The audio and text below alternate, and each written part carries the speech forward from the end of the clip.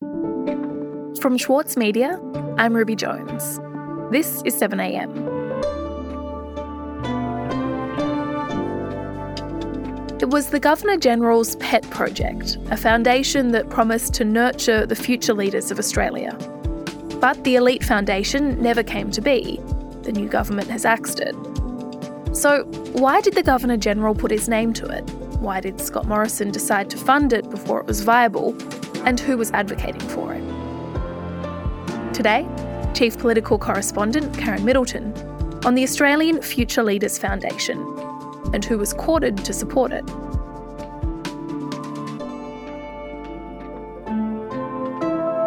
It's Wednesday, November 16.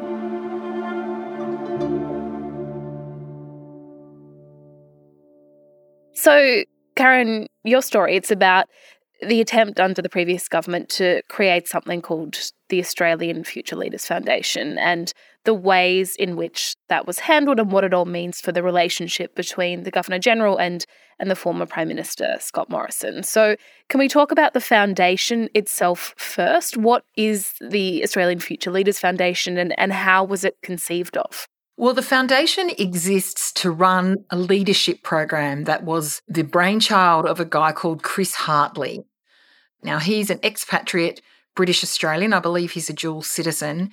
And he had been very involved with something originally called the Commonwealth Study Conference. It's now called the Duke of Edinburgh Commonwealth Study Conference. And that's a kind of a leadership program run under the auspices of the British royal family. So he has been connected through that program to the British royal family. And he wanted to run a leadership program in Australia. And he pitched that idea to Paul Singer, who is the official secretary to the Governor-General, on the basis that it was something that perhaps the Governor-General might lend his patronage to, the idea of a national leadership program that took young, promising Australians, brought them together and encouraged their talents with a view to becoming future leaders. Now, Paul Singer had been involved with the Commonwealth Study Conference as well, and that's how those two knew each other. And they together basically pitched it to the Governor-General, David Hurley, suggesting that it's something that he could be involved in. What we know from some evidence that Paul Singer gave to a Senate Estimates Committee hearing is that on the 26th of November 2020, the Governor-General wrote to then Prime Minister Scott Morrison about this.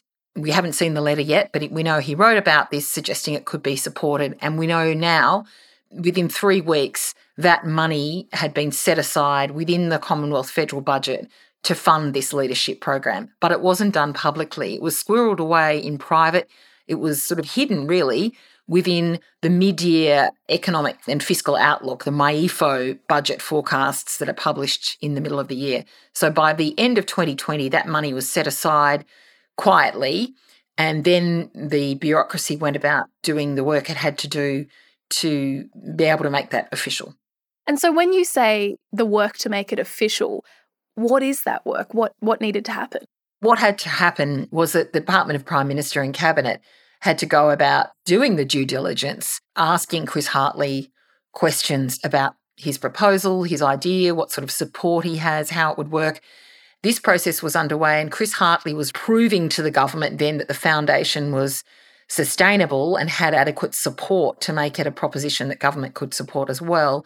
There was a fundraising drive and a drive to encourage prominent organisations and individuals to back it.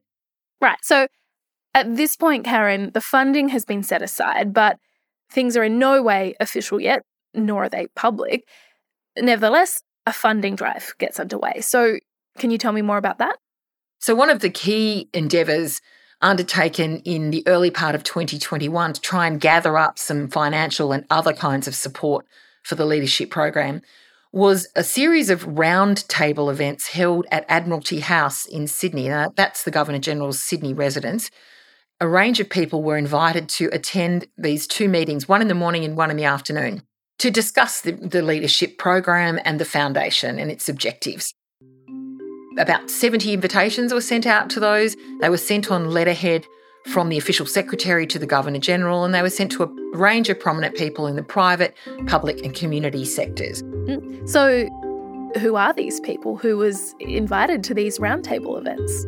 We certainly know there were people from government, statutory authorities and other roles, or former public servants, someone from the union movement, someone who'd formerly been associated with a prominent charity. There was at least one from real estate development, banking, soft drink manufacturing, insurance, grocery, one media company, I think a social media company, technology, telecommunications, and I managed to establish that there was one mining company, Rio Tinto was there, alcohol giant Lion was there, the betting company TAB, and British American Tobacco in the tobacco industry. Now, some of those industries are industries that tend to be a little controversial these days. I think some of them may have even been surprised they were invited. But nevertheless, people were invited along ostensibly by the Governor-General to come and hear all about it.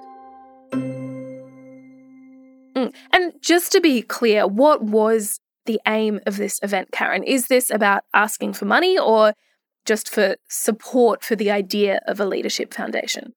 Well, it's a little bit of both. Now, the Governor-General, through his official secretary, has stipulated that they didn't ask for money because they're not allowed to do something like that, but they did host the event at which Chris Hartley was asking for money. The Governor-General gave a speech talking about the program and his support for it and the foundation's ideas, and then Chris Hartley gave a speech seeking assistance and support in kind or financially. And then my understanding is that pledge forms were handed out where people were asked to make some kind of contribution, talent, time, treasure, and thought leadership.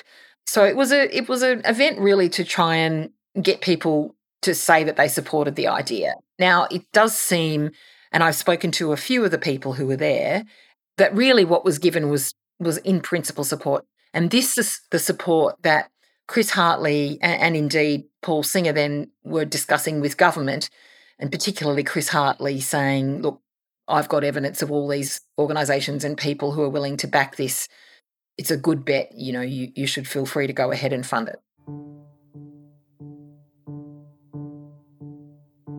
But it wasn't until just before that fundraising event was held that there was even a foundation in existence at all. It was only formally registered as a foundation and an entity on April the 13th, 2021, and these events were held just a month later. So after the early back and forth between Chris Hartley, Government House and the government, it sort of then all happened in a bit of a rush through 2021. We'll be back after this.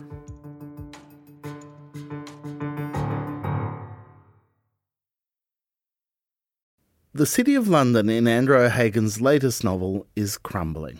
But don't mistake this for pessimism. Instead, the author insists it's a necessary process for a better future. Change doesn't just happen because it's time for a change. Change has to be forced. We live in the end not in countries that are settled places, they're just imagined communities. I'm Michael Williams, and on this week's Read This, I sit down with Andrew O'Hagan to discuss his latest, Caledonian Road. Listen wherever you get your podcasts. As a 7am listener, you're already familiar with many of the journalists who work for the Saturday paper.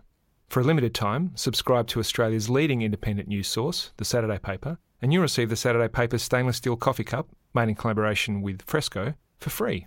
Subscribe from just $2.10 a week. Simply visit thesaturdaypaper.com.au/offer. Karen, we've spoken about how Chris Hartley was trying to shore up corporate support for the idea of a Future Leaders Foundation. But while that was happening, what was going on inside the government and how did they come to the decision to fund the project? Well, it's important to say that this is a common process to set money aside in advance and then finalise the arrangements before it's formally allocated. But I think the issue here is that absolutely no due diligence had been done on this proposal at the time that the money was earmarked. So there were two processes going really in parallel. Through 2021, the Department of Prime Minister and Cabinet was gathering information from Chris Hartley and from Government House to finalise the funding arrangements for the foundation. And the foundation was applying to Treasury and ultimately the Treasurer to get deductible gift recipient status or charity status, DGR, which would allow donors to the foundation to have their gifts made tax deductible. Chris Hartley wanted both of those things. He told PM&C he needed both of those things for this to be a viable proposition. But what then happened was, and this has come out through freedom of information laws, there's sort of growing concern at the viability of this organisation if it doesn't get government funding. And Chris Hartley makes it clear in a letter to the government. He says, look, I really need this government funding. It's not really going to stand up on its own with just private funding. And I also need the DGR status from Treasury. So he makes it very plain to the officials within the Department of Prime Minister and Cabinet that he really needs these two decisions.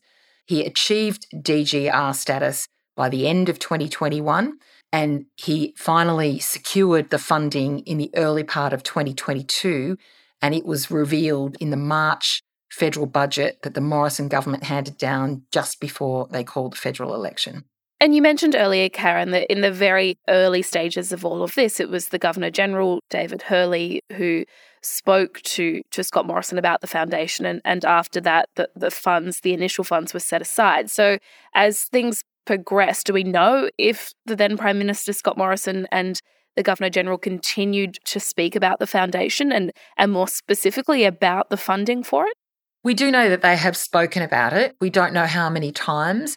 I now welcome Office of the Official Secretary to the Governor-General, Mr Paul Singer, Official Secretary, and Mr Jeff Barr. Paul Singer gave evidence to the Senate Estimates Committee hearing on the 28th of October and talked about the fact that there had been conversations. Senator, you've suggested several times that the Governor-General raised this on multiple occasions, seeking funding from a Prime Minister. I'm not entirely sure that that's correct. It may well be that the Governor-General spoke to the Prime Minister about this program, but acknowledged from the outset that any funding arrangements and any funding decisions would be a matter for the government. So then what was the purpose of the Governor-General raising it with the Prime Minister, if not to obtain funding? Just a fireside chat. Well, no, Senator... I just don't understand how you distinguish the two. I've also had comments from his spokesperson telling me that we know there were conversations, but they haven't been specific about how many or what was said, only to say very firmly that the Governor-General and the Official Secretary have had no role in funding arrangements. That's the quote that they use. Funding arrangements were a matter for the government, directly handled between the Department of Prime Minister and Cabinet and the entity being the foundation. My office had no role in the funding arrangements. But there certainly was engagement between the Office of the Official Secretary and the Department of Prime Minister and Cabinet by email, quite extensive engagement in which funding came up. So in that sense, there was certainly discussion about funding, but they dispute that they had any direct role in the decision. And of course, Karen, the timing of all of this, it's interesting to consider that, because we now know that running parallel to whatever conversations might have been happening around the foundation, we know that Scott Morrison was also speaking to the Governor-General about being sworn into several secret ministries. That's right. And the timing of the two things going on is interesting. Scott Morrison is offering his first detailed explanation for his secret ministerial appointments. Former Prime Minister Scott Morrison not telling the majority of his ministers involved in this situation that, in fact, he'd taken on new powers. The Governor-General has explained his actions effectively, saying it wasn't his responsibility to advise the broader ministry or Parliament or public about these kinds of administrative changes. There is a coincidence between being appointed to one of those extra portfolios, the resources portfolio, and also the Prime Minister's department coming back to Government House with more detail, seeking to finalise the arrangements for the charity funding. On the 13th of April, we know Scott Morrison and David Hurley had a breakfast meeting. That's in David Hurley's published diaries. The same day, there was correspondence from PM&C back to Government House on the other issue, the charities issue, which also emphasised the need to get that foundation established before money could be transferred. That foundation was established that day, and ultimately the funding was allocated in the course of the budget process that ended up being in this year's budget. And 2 days after the foundation was established and that correspondence occurred on April the 15th, was when the Governor-General signed the instrument on the resources portfolio. Now, they're two separate incidents. We're not saying the two things are linked here. I'm just saying that they were both going on in parallel at the same time. Okay, but hearing you talk about all of this, I think what I'm really hearing is a story about privilege and power. We've got words between the Queen's representative and the Prime Minister about an elite leadership foundation, then events to support that foundation involving people who work at tobacco companies, alcohol companies, gambling companies. There's money being set aside without due diligence being done, and all of this happening in an opaque way, nothing being made public at the time. So what does it all say to you about how decisions are made, sometimes behind closed doors? Well, I think it gives us some insight into the way these processes work, both normally and the way they can be short-cutted or short-circuited sometimes when there are people who have direct access, who can argue the case for funding or government support in some way. So the process was smooth and rapid for this foundation. For many other organisations, it's been less like that, and that's why people have queried it. And it seems that's why the new government decided to cancel the funding and not proceed with it, because they were not satisfied that it was an organisation that accorded with its priorities, and the money had not been transferred by the time the election came around, so the new government has been able to cancel it. One of the questions that the Governor-General's official secretary received at that estimates hearing was about a conflict of interest policy. Do you have a conflict of interest policy when it comes to these kinds of things? And he said, no, we don't. So I think that's interesting and raises questions about where a perceived, if not an actual, conflict of interest arises and how you deal with it when you're dealing with people who are in very important positions. Karen, thank you so much for your time. Thanks, Ruby.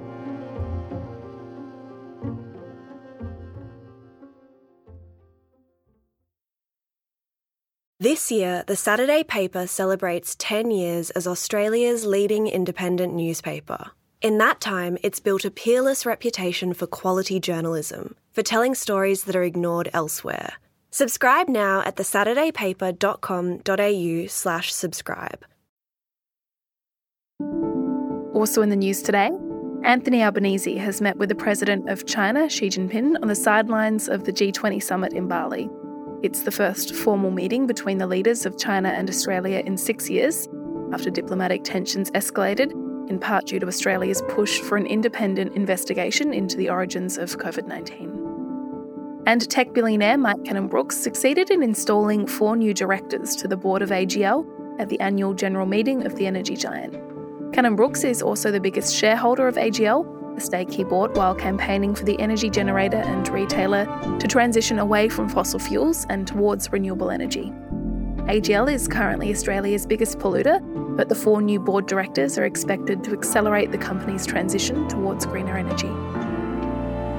I'm Ruby Jones. This is 7am. See you tomorrow.